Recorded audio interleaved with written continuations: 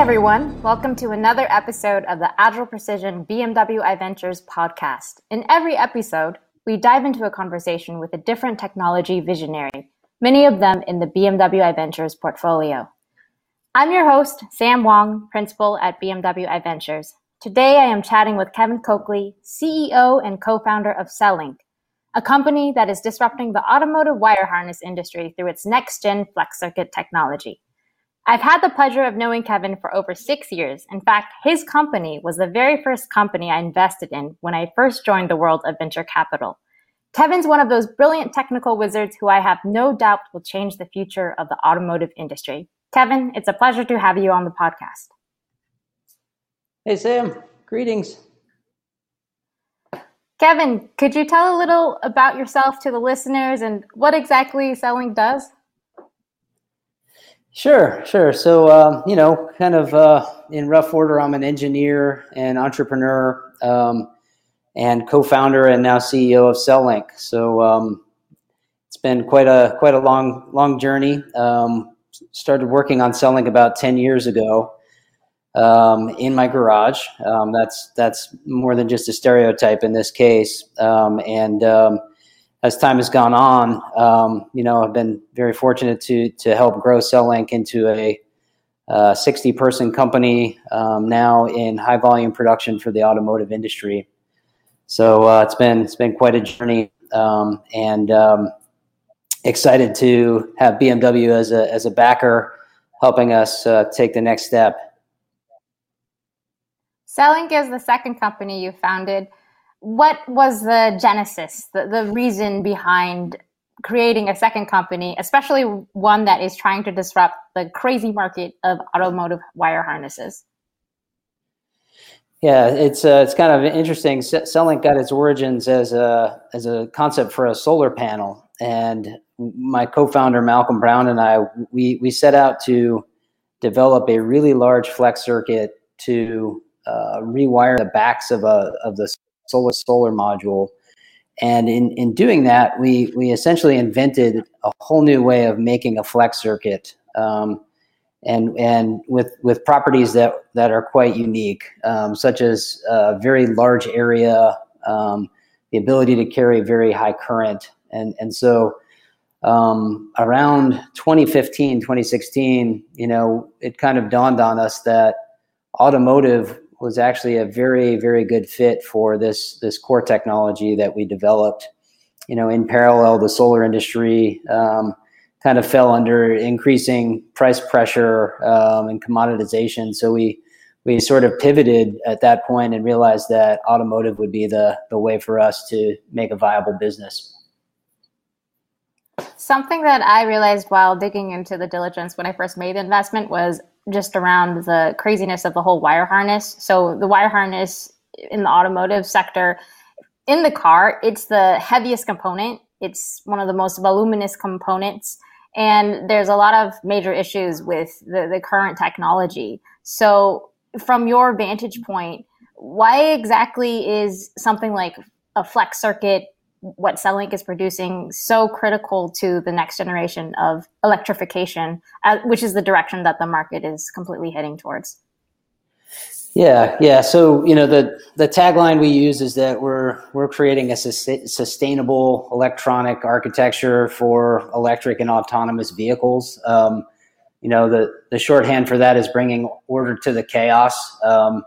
If you look at how a car is wired today, there are thousands of wires in a vehicle, and hundreds of connectors, tape, cloth, and everything is kind of assembled piecemeal, manually, and installed manually into a vehicle.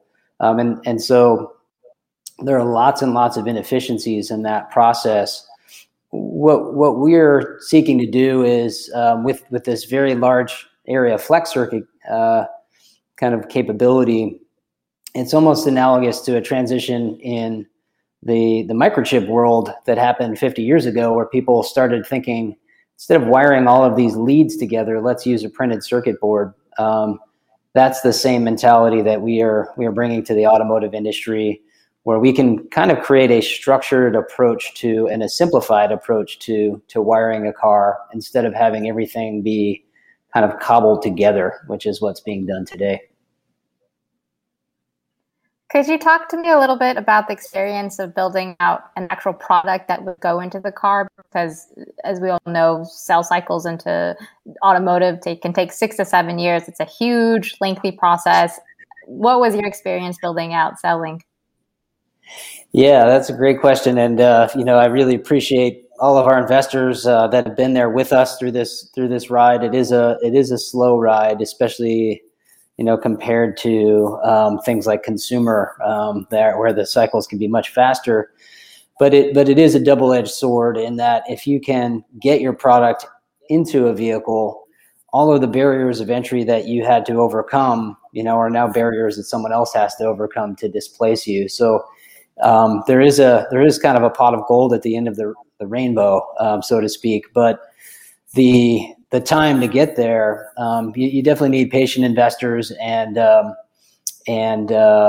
patience within your own team to kind of work through some of the challenges. I think if I kind of rewind CellLink, I look back to 6-7 years ago, when I first met you, and we were solving core technology challenges of how do I even make a very large flex circuit without using kind of the status quo, it's called chemical etch.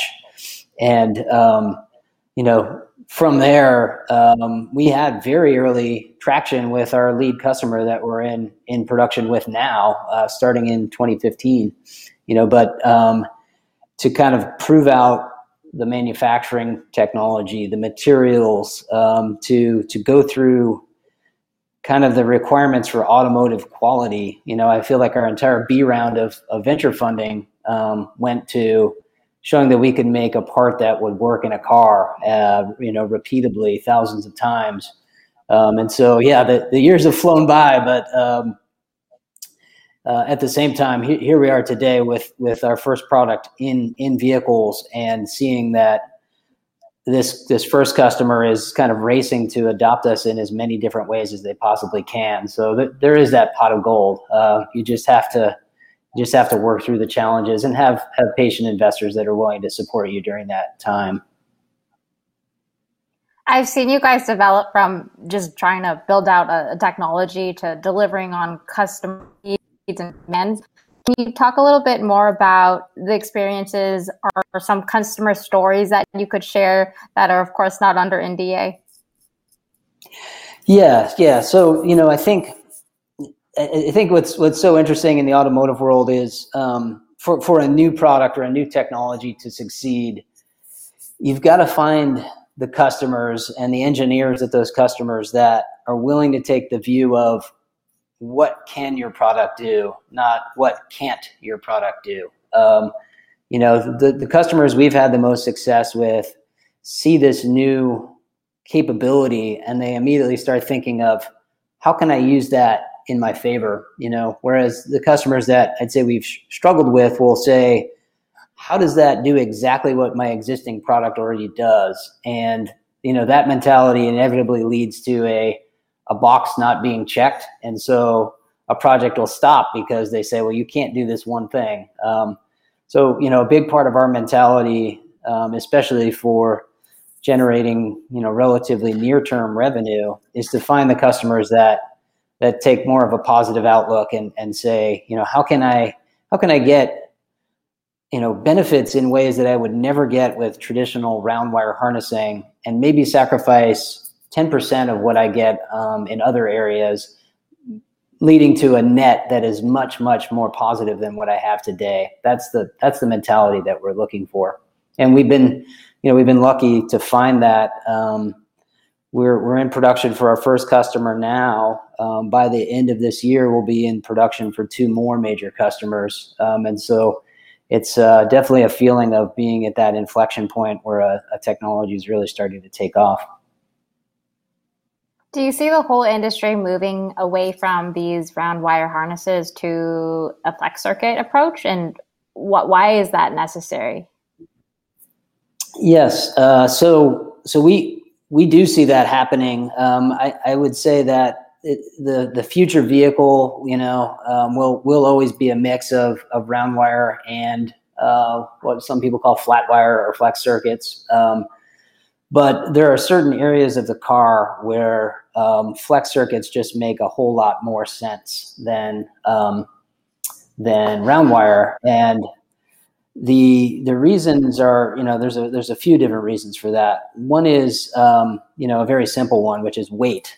Flex circuits weigh about 1/3 the weight of round wire harnessing. And so when you have this thing that weighs as much or more than a person in a car, and you're trying to make your car more efficient, whether that's an electric or gas powered vehicle, taking 2/3 of the weight of a person away is a huge deal, huge improvement for vehicles today. But the other thing is that there's a certain type of architecture that's called zone architecture that really attempts to redefine the wiring paths in vehicles. It's attempting to take what's done today, which is essentially everything being a point-to-point wiring system, with some minor exceptions like CAN busing. And replace that with a set of nodes, a network. And, it's analogous to taking, in colonial America, taking a network of just cobbled together roads and then suddenly realizing that there's a much better way to do this if we build highways and then have those be tied to roads. And so in that sort of architecture, which, people call it a zone architecture, it's actually really lends itself nicely to the use of flex circuits for replacing round wire, and because that type of architecture allows for a much more sort of systematic approach to wiring, where flex circuits can fit in nicely. The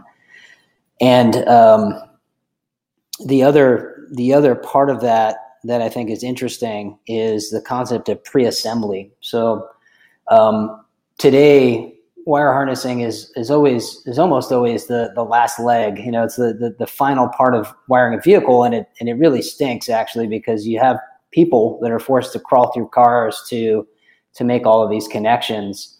What flex circuits let you do is the idea of sort of pre-mounting your wiring components on different surfaces of the vehicle. So not only do you get the weight reduction and the wiring simplification, but you also get this concept of kind of having things done in advance, so that when you go to your final vehicle assembly step, it's much simpler. So those are probably the three reasons why we see a big transition to flex circuits coming. You're currently building out a factory, which of course, as we all know, is a huge undertaking. What's the process like, going from ground zero to let's have a factory operational as a startup? Yeah, great question. And there's lots of stories that I probably can't repeat here, but would love to share a beer over sometime. But I will wait for that. It is a process. I mean, we went from basically relying on job shops to make parts to having a little tiny building in Redwood City, California that could hold, maybe 5 people. It was like a garage. Then, to a slightly bigger facility where we put our first kind of real manufacturing tool in, installed it. And that was this, kind of proverbial black box that you've heard about. And then finally, we had a customer visit in that building, and they said, "You're going to need a clean room to do all of those steps over on that side of the building." And we quickly realized that building wasn't big enough or configured correctly for having a clean room. So now we're in a true kind of industrial setting here in San Carlos, California. But it was like kind of a very slow and steady process of having your customer explain to you that you were just falling short in different areas and that you would need to improve to win their business. And then, that kind of preparedness, was shortly followed by the scramble of, well, how do we actually make this product? How do we do this? How do we go from prototype builds to hundreds of parts to thousands of parts and do it with a high yield and the throughput and the cost that's needed to make a profit? So every step of the way there have been some fairly big scrambles, but luckily we had a lead customer that was sort of tolerant of that and maybe even accustomed to that themselves. So that turned out to be a real important thing for us to be able to grow through each phase.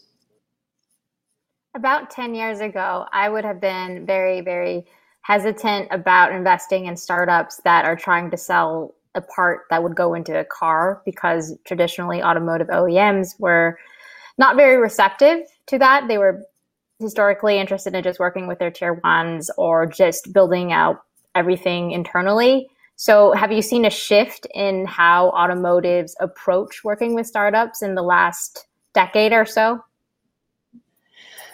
I think, the answer to that is yes, especially in the vehicle wiring area. I think a problem that a lot of the OEMs have, especially the faster moving ones, is that wire harness products take a long time to develop, and they take a long time to correct if there's a need for a change. And so one of the things that we can do that's of immense value to customers that I say are much more willing to work with us than say a traditional car company would be 5 years ago. We can implement design changes instantaneously. Our manufacturing technology, it's not additive, but it is analogous to additive in that everything is software controlled, and design changes and revisions can be made, with a software change, not a tooling change. And so that ability to move fast is super valuable to all of these kind of new entrants into the car world that are trying to operate on development cycles of 1 to 2 years instead of 5 to 10 years.